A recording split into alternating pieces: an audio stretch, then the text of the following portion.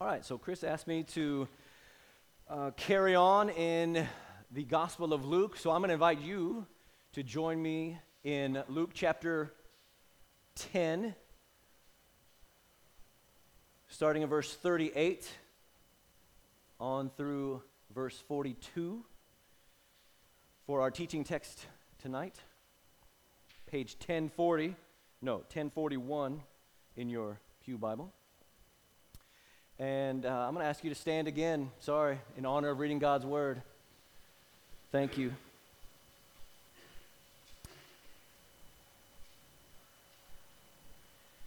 We read, "As Jesus and his disciples were on their way, he came to a village where a woman named Martha opened her home to him. She had a sister called Mary who sat at the Lord's feet listening to what he said. But Martha was distracted by all the preparations that had to be made. She came to him and asked, 'Lord, don't you care that my sister has left me to do the work all by myself? Tell her to help me.' 'Martha, Martha,' the Lord answered, 'you are worried and upset about many things, but few things are needed, or indeed only one. Mary has chosen what is better, and it will not be taken away from her.' This is the word of the Lord." Would you pray with me? You can sit down if you want to pray. If you can sit down, we'll pray while you sit.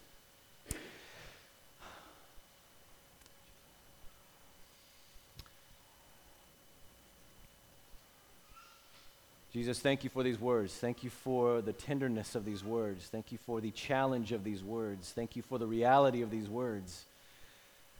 I pray that you would help us enter in. I pray that you would help us to understand. I pray that you would help us to see you calling to us by name tonight. In Jesus' name we pray. Amen. So as Chris mentioned last week in regards to the parable of the Good Samaritan, which comes right before this little vignette, most people are aware of the Good Samaritan parable, whether you've grown up in church or not. I mean, in fact, a lot of our nation's leaders have used that parable and claimed that parable. George W. Bush has used it. Barack Obama has used it. Hillary Clinton used it in her book, Takes a Village.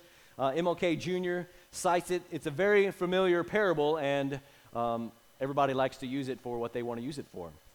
Now, Luke follows up that parable with this little story of Mary and Martha. Now, less people may be familiar with this story, but if you have grown up in church over the years, this is one of those stories that you either love or hate, depending on how you relate to the people in the story. Maybe some of you have done these personality tests or these self-assessments where you try to get a deeper understanding of who you are. You get a deeper understanding of your wiring and how you are built, how Jesus has made you. For me, one of those tests is the Enneagram test, right? So for me, I am Enneagram type 9, which is the peacemaker. I like for everybody to just be at peace and get along with each other. I lean towards the perfectionism of type 1. So I relate to Martha here. I love taking care of people. I love seeing a need that needs to be met and then going about it to see that that need is taken care of. Now, being a type 9 means that I am conflict averse, so I tend to want to make everyone as happy as they can be for the moment. Another one of these kind of leadership coach things that I've done over the years is this strategy for improved motivated abilities. So discerning what motivates me to do what I do and why do I do the things that I do. Well, one of the things that experience brought to the surface for my life is I am motivated by doing things right, by making the grade, by achieving a standard, by doing what you're supposed to do.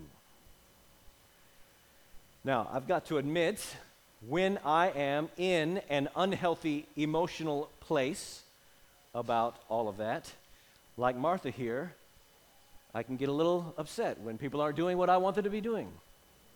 Or when people aren't doing what I think is the right thing for them to do, or when they're not doing what I think they should be doing, then it's easy for me to get upset that they're not serving the way I think they should be serving, or serving the way I am serving. I get like Martha, huffy,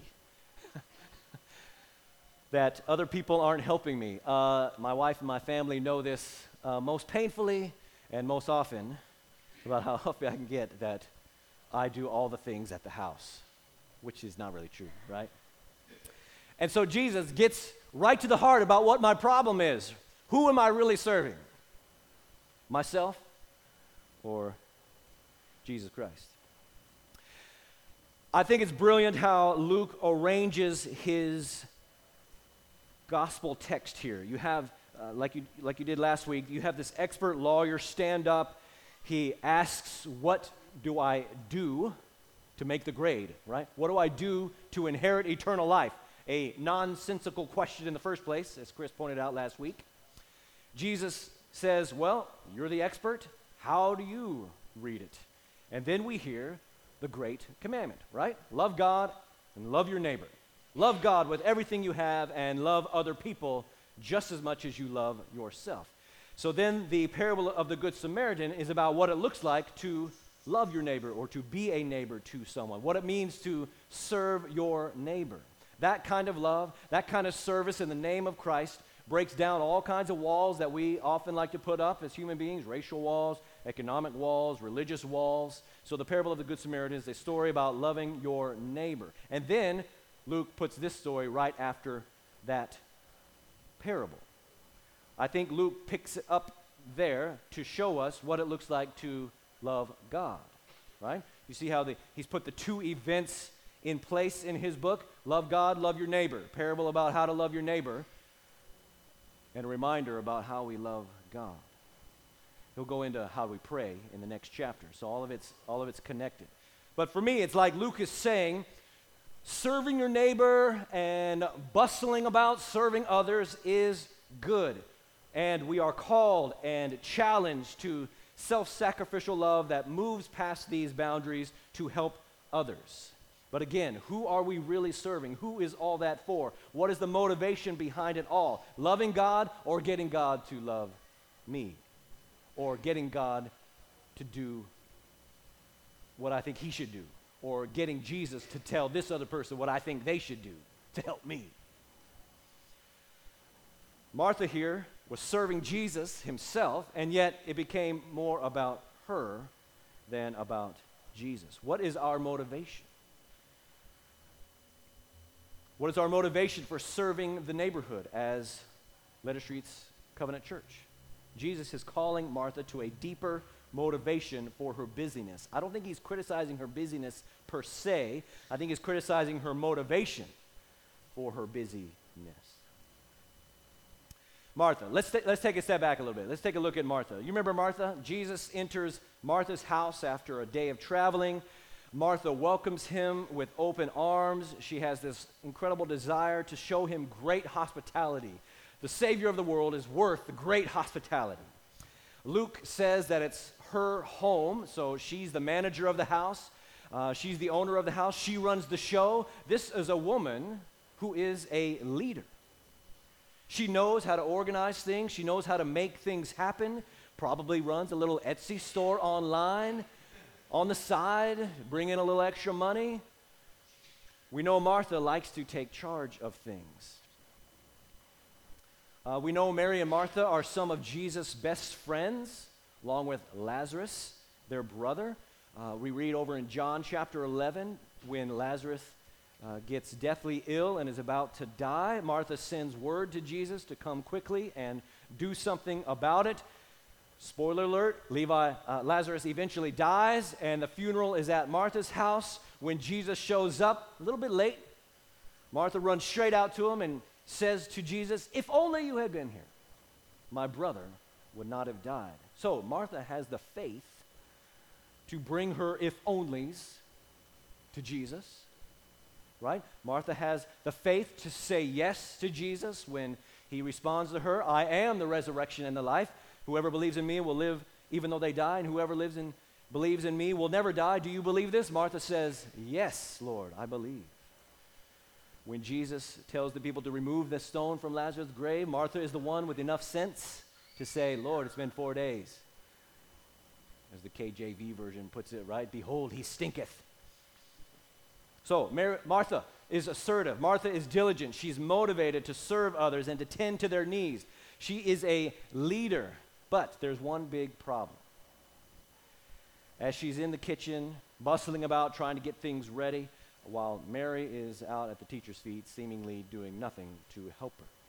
There's one problem. Did you hear it? Luke says it in verse 40. He says this, Martha was distracted. She was distracted with all the preparations that had to be made.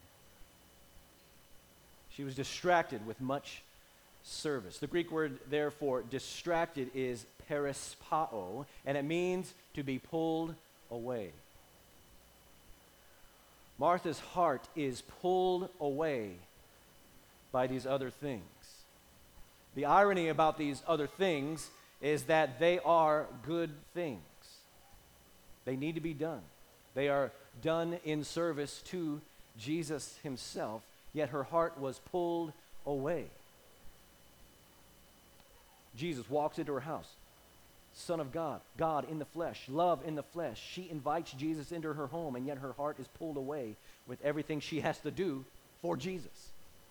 And I wonder how often we get in such a state, either at the church or at home. Most of us want to do good things for Jesus. We want to do good things for God. We want to do good things for the Lord. We serve at church. We serve on the kids team downstairs or with the kids cohort. We serve on the sound team, the worship team. We sign up for kingdom service projects, mission trips, prayer team, cold weather shelter, all of that stuff. And yet so easily our hearts can be still pulled away. When it becomes about the service itself and not the reason for the service, we can easily get mad that someone didn't do their fair share of the project. Or we can feel like we are left all alone to take care of ourselves. Nobody cares like we care about this project or about this ministry, about this opportunity. We can get that way in our homes as well. We get very, very busy, and we have a lot to do. We haven't got a lot of time to explain it all to you. And in our work as well, we just get so busy with all this stuff, not just church stuff, but with all this stuff. They so easily pull us away from why we're doing it in the first place. And we see a few signs of this state of heart. 4 signs. We see 4 signs. Notice the 4 signs of this state of heart. Jesus says to Martha, Martha, Martha, you are worried and upset about many things. So see if you notice these things in your heart as well. They can be clues that your heart is pulling away from the one thing necessary in the moment. First clue that we see, first of all, worry. Martha, you are worried. You are worried about all these things that are important, yes, but not as important as you might think they are in the grand scheme of things. So when you find yourself worried about whatever it is that you're worried about, I want to encourage you, stop and think about it. Stop and think if your heart is being pulled away from Christ in that moment. What are you worrying about? Jesus himself encourages us in the Sermon on the Mount, Matthew chapter 6, verses 25 through 34. He just puts it out there. Therefore, I tell you, do not worry about your life. Don't worry about what you're going to eat, what you're going to drink. Don't worry about your body. What you will wear is not your life more important than food, your body more than clothes. Look at the birds of the air. They don't sow or reap or store in barns, and yet your heavenly Father clothes them. Feeds them. Are you not much more valuable than they? I love this question. Who of you, by worrying, can add a single hour to your life? Why do you worry about your clothes? Jesus continues. See the lilies of the field, how they grow. They do not labor or spin, yet I tell you that not even Solomon in all his splendor was dressed like one of these. And if that is how God clothes the grass of the field, which is here today and tomorrow is thrown into the fire, will he not much more clothe you, O you of little faith? So do not worry, saying, what shall we eat? What shall we drink? What shall we wear? For the pagans run after all these things, and your heavenly Father knows that you need them. But seek first his kingdom and his righteousness, and all these things will be given to you as well. Anything else you seek is going to pull you away from Jesus Christ. Seek first his kingdom. Therefore, do not worry about tomorrow, for tomorrow will worry about itself. Each day has enough trouble of its own. That's Jesus, the realist, giving us some real talk. Paul in Philippians chapter 4 says, do not be anxious about anything. And I'm thankful for that comma, because he says, but in everything, by prayer and petition. He doesn't say, don't be anxious about anything, but in everything, be anxious. He says, do not be anxious about anything, comma, but in everything, by prayer and petition, with thanksgiving, present your requests to God, and the peace of God, which transcends all understanding, will guard your hearts, will guard your minds in Christ Jesus. So worry. Let worry be an indicator. Let worry be a clue. Whenever you start to feel that anxiousness, let it, instead of pulling you away, let it pull you towards Jesus, back to Jesus. So we see Martha worried. You are worried, Martha. Secondly, we see that Martha is upset. She's got this inner turmoil going on. Not only is she consumed by worry, but Jesus says she's upset. She's bothered. She's got this turmoil that's going on inside of her. In the midst of all the good that she's trying to do, she's not finding joy in her service. She's not doing the service out of joy, but out of something else. Either her need to be needed or her need to be accepted on how well she performs her hospitality duties. So when you get upset or when you have this sense of inner turmoil about whatever, let that be an indicator that you may need to go and sit at the feet of Jesus for a while, like Mary did. I've always remembered what one of our profs at Regent would say, John Stackhouse. He says, I like the way he puts it, he says, you know what's in a cup when it gets upset. You know what's in a cup when it gets upset. You know what's in your heart when you get upset, because what's in your heart when you get upset spills out, spills over. What's in your cup, what's inside gets spilled out when the turmoil comes. So Martha's worried, Martha's upset. A third sign that our hearts are pulled away from Jesus himself. Third sign is comparison. Did you notice that? Martha here is comparing herself to what Mary is doing, and that makes Martha mad. Martha is basing her actions on someone else's actions. Martha is basing her behavior on what someone else is doing, which is not an indicator of emotional healthiness, by the way. Martha is allowing Mary's life to dictate her life and her emotions and her behavior. She's comparing herself to Mary. Peter did the same thing at the end of John's gospel. Peter is in the process of being restored to relationship with Jesus after Peter's betrayal. Peter looks over at John and says to Jesus, Lord, what about this guy? What's going to happen to him? He didn't betray you. What's he going to get? Jesus just says to Peter, what is that to you? If I want him to remain, what is that to you? His story is his story. I think about when Aslan told Shasta on the way up to Archerland, right? And the horse and his boy. He says, I tell no one any story but his own. Comparison robs us of this sense of joy in what you are doing. It distracts you from the path that you are to walk. It'll pull you away from what God has called you to do. Again, I'm a Martha. There's a reason why God had Chris ask me to do this particular message, this little particular 4 verses here. And in our social media driven world, it's so easy to see images from 1 second of one person's day or week and long for a life like theirs. In reality, their life has just as much drama and problems and issues and conflict as anyone else's. So, When you find yourself comparing or longing for a life that's not yours, let that be an indicator that you're being pulled away from what God has asked you to do. One more sign here, fourth sign, and it's this. Martha doubts Jesus' care for her. She comes to Jesus, don't you care that I'm doing all this work for you, by the way, and Mary's not helping at all? And then Mary presumes to tell her Creator how it's going to go. She orders Jesus around. She commands him, tell her to help me. Don't you care? Now, I'm sure there's all been times where we've all had that question about Jesus. Don't you care? I'm going through all this stuff. I'm doing all this stuff. Don't you care?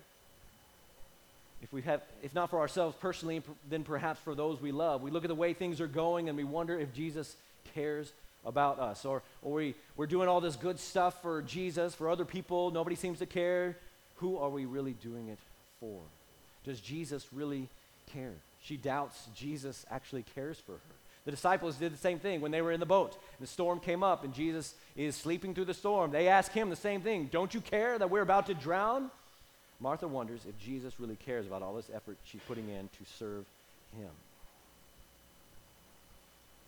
And notice how Jesus responds to her doubting and to our doubt.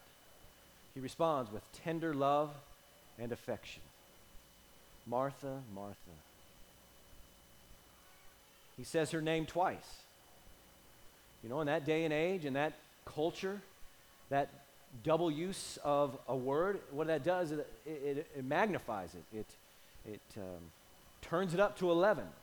So when David, like for example, when David has lost his son Absalom, he doesn't just say, "Oh, Absalom, I miss you." He cries out, "Absalom, oh, Absalom, my son, my son." You know, it's a magnification of his grief, and it's an intensity of his grief. That's the way they would communicate such a deep feeling, by doubling that word. Well, here, Jesus doesn't reject her doubting, but he invites her closer in. Martha, Martha. You can feel the deep love that Jesus has for this amazing woman of faith. While she is pulling away with all of her service, Jesus is pulling her in with all of his love and affection. And he shows her the way forward. He shows her how to reorient her heart to what is really necessary. He doesn't dismiss her hard work and tell her all that stuff doesn't matter. It just doesn't matter as much as she thinks it matters. But Jesus empowers her to make a choice. He says, Mary has chosen the best thing in life. And I love that about Jesus. You get to choose. You get to choose what's important to you. You get to choose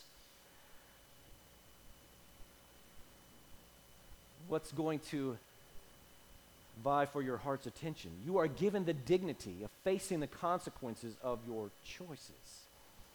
Yes, there are many things that need to be done for the Lord and for the kingdom of God, but first and foremost, we must choose to sit at Jesus' feet.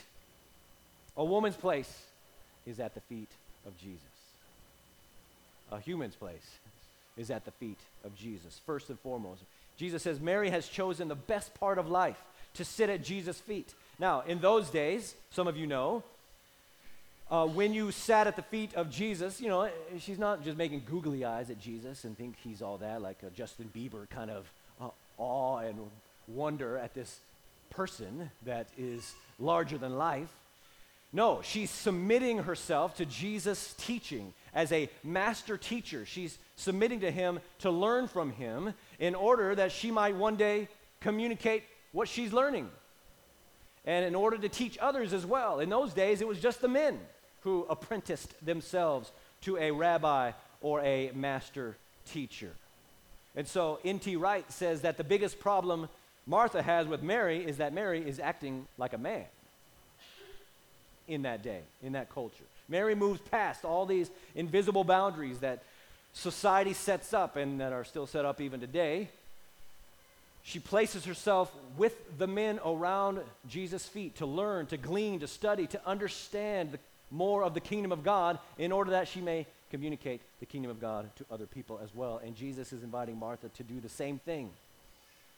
Jesus welcomes and receives Mary as a full and equal partner in learning the kingdom of God so that she can then share that understanding with others.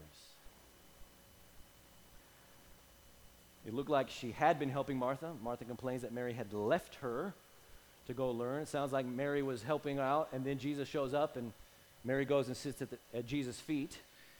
And Jesus says Mary chose the best thing, to sit at Jesus' feet first, and then, having heard, go and share that with the world.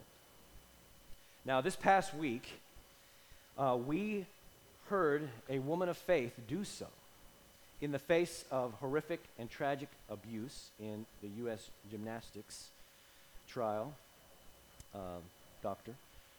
And for me, only a woman who has sat at the feet of Jesus could say such words as she said. She said this: "In our early hearings, you brought your Bible into the courtroom and you have spoken of praying for forgiveness. And so it is on that basis that I appeal to you." This is Rachel Denhollander.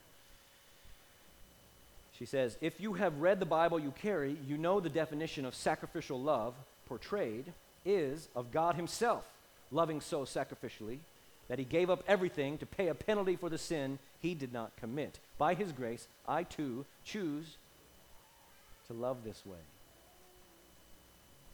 You spoke of praying for forgiveness, but if you have read the Bible you carry, you know forgiveness does not come from doing good things, as if good deeds can erase what you have done. It comes from repentance, which requires facing and acknowledging the truth about what you have done and all of its utter depravity and horror without mitigation, without excuse, without acting as if good deeds can erase what you have seen in this courtroom today." She's saying this in front of millions of people. She continues, "If the Bible you carry says it is better for a stone to be thrown around your neck and you thrown into a lake than for you to make even one child stumble, yet you have damaged hundreds of children. The Bible you speak carries a final judgment where all of God's wrath and eternal terror is poured out on men like you. Should you ever reach the point of truly facing what you have done, the guilt will be crushing. And that is what makes the gospel of Christ so sweet, because it extends grace and hope and mercy where none should be found. And it will be there for you. I pray you experience the soul-crushing weight of guilt so you may someday experience true repentance and true forgiveness from God, which you need far more than forgiveness from me, though I extend that to you as well." This woman has sat at the feet of Jesus, has learned to name evil for what it is, to speak the truth in love, what it means to forgive, to choose to forgive. She has sat at the feet of Jesus. She has sat at the feet of the master teacher. Lately, when I've been on Facebook or YouTube, maybe you've seen these advertisements of, these advertisements for these master classes with all these amazing teachers from all these world-renowned artists and people. There's all these master classes you can take. Have you seen that? So you can take photography with Annie Leibovitz. You can take cooking lessons from Gordon Ramsay. You can learn to play basketball, I guess, from a computer with Steph Curry. You can learn comedy from Steve Martin. That's one I would sign up for. He plays banjo as well. You can learn writing from Judy Blume or James Patterson. It's amazing. You can sign up for these master classes. That's what they call them, master classes. There's all this great content out there about getting good at a certain aspect of life. And it just makes me think about this story here. We see Jesus inviting us to get good at life, to get good at serving. He's inviting us into deeper relationship with him. As Dallas Willard has said, the really good news for humanity is that Jesus is now taking students in the master class of life. You want to get good at prayer? You can get good at prayer. You want to get good at understanding the Bible? You can get good at understanding the Bible. You want to get good at the spiritual gifts? moving in the power of the Holy Spirit, discerning the times, gaining wisdom for this crazy time of life we're in, you can do that. You get to choose. And what Jesus is inviting us into is the best of all. He's inviting us into his life, into his joy. He's inviting us to sit at his feet. He's inviting us into his love. Do you hear his call to you this evening? What tends to pull your heart away? What makes you worried? What makes you upset? What makes you compare? What makes you doubt that Jesus actually cares for you? Jesus is inviting you. Sarah. Emily. Sophia.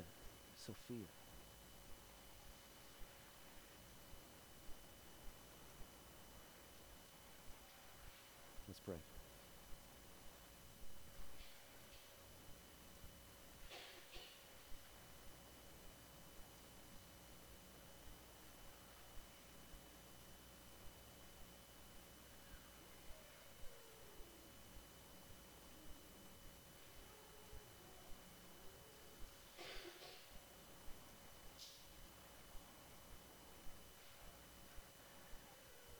I want to invite you to maybe finish that sentence for yourself.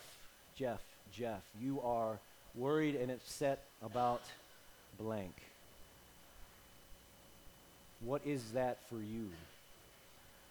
What is that for your heart that worries you, that upsets you, that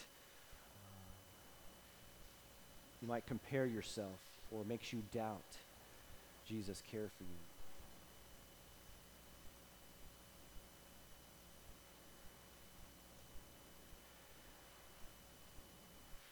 And even with that, I would invite you to bring whatever it is that makes you worried or upset or compare or doubt, bring that to the feet of Jesus. Hear his tender love and affection for you. He knows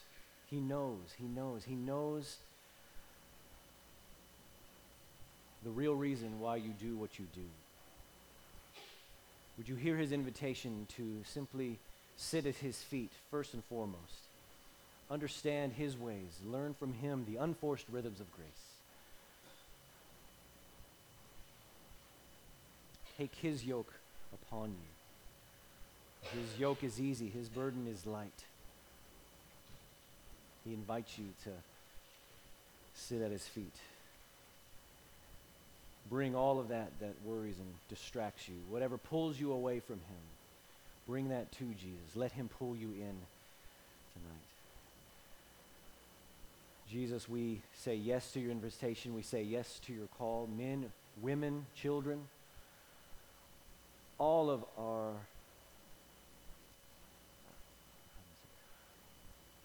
place is at your feet. A human's place is at your feet.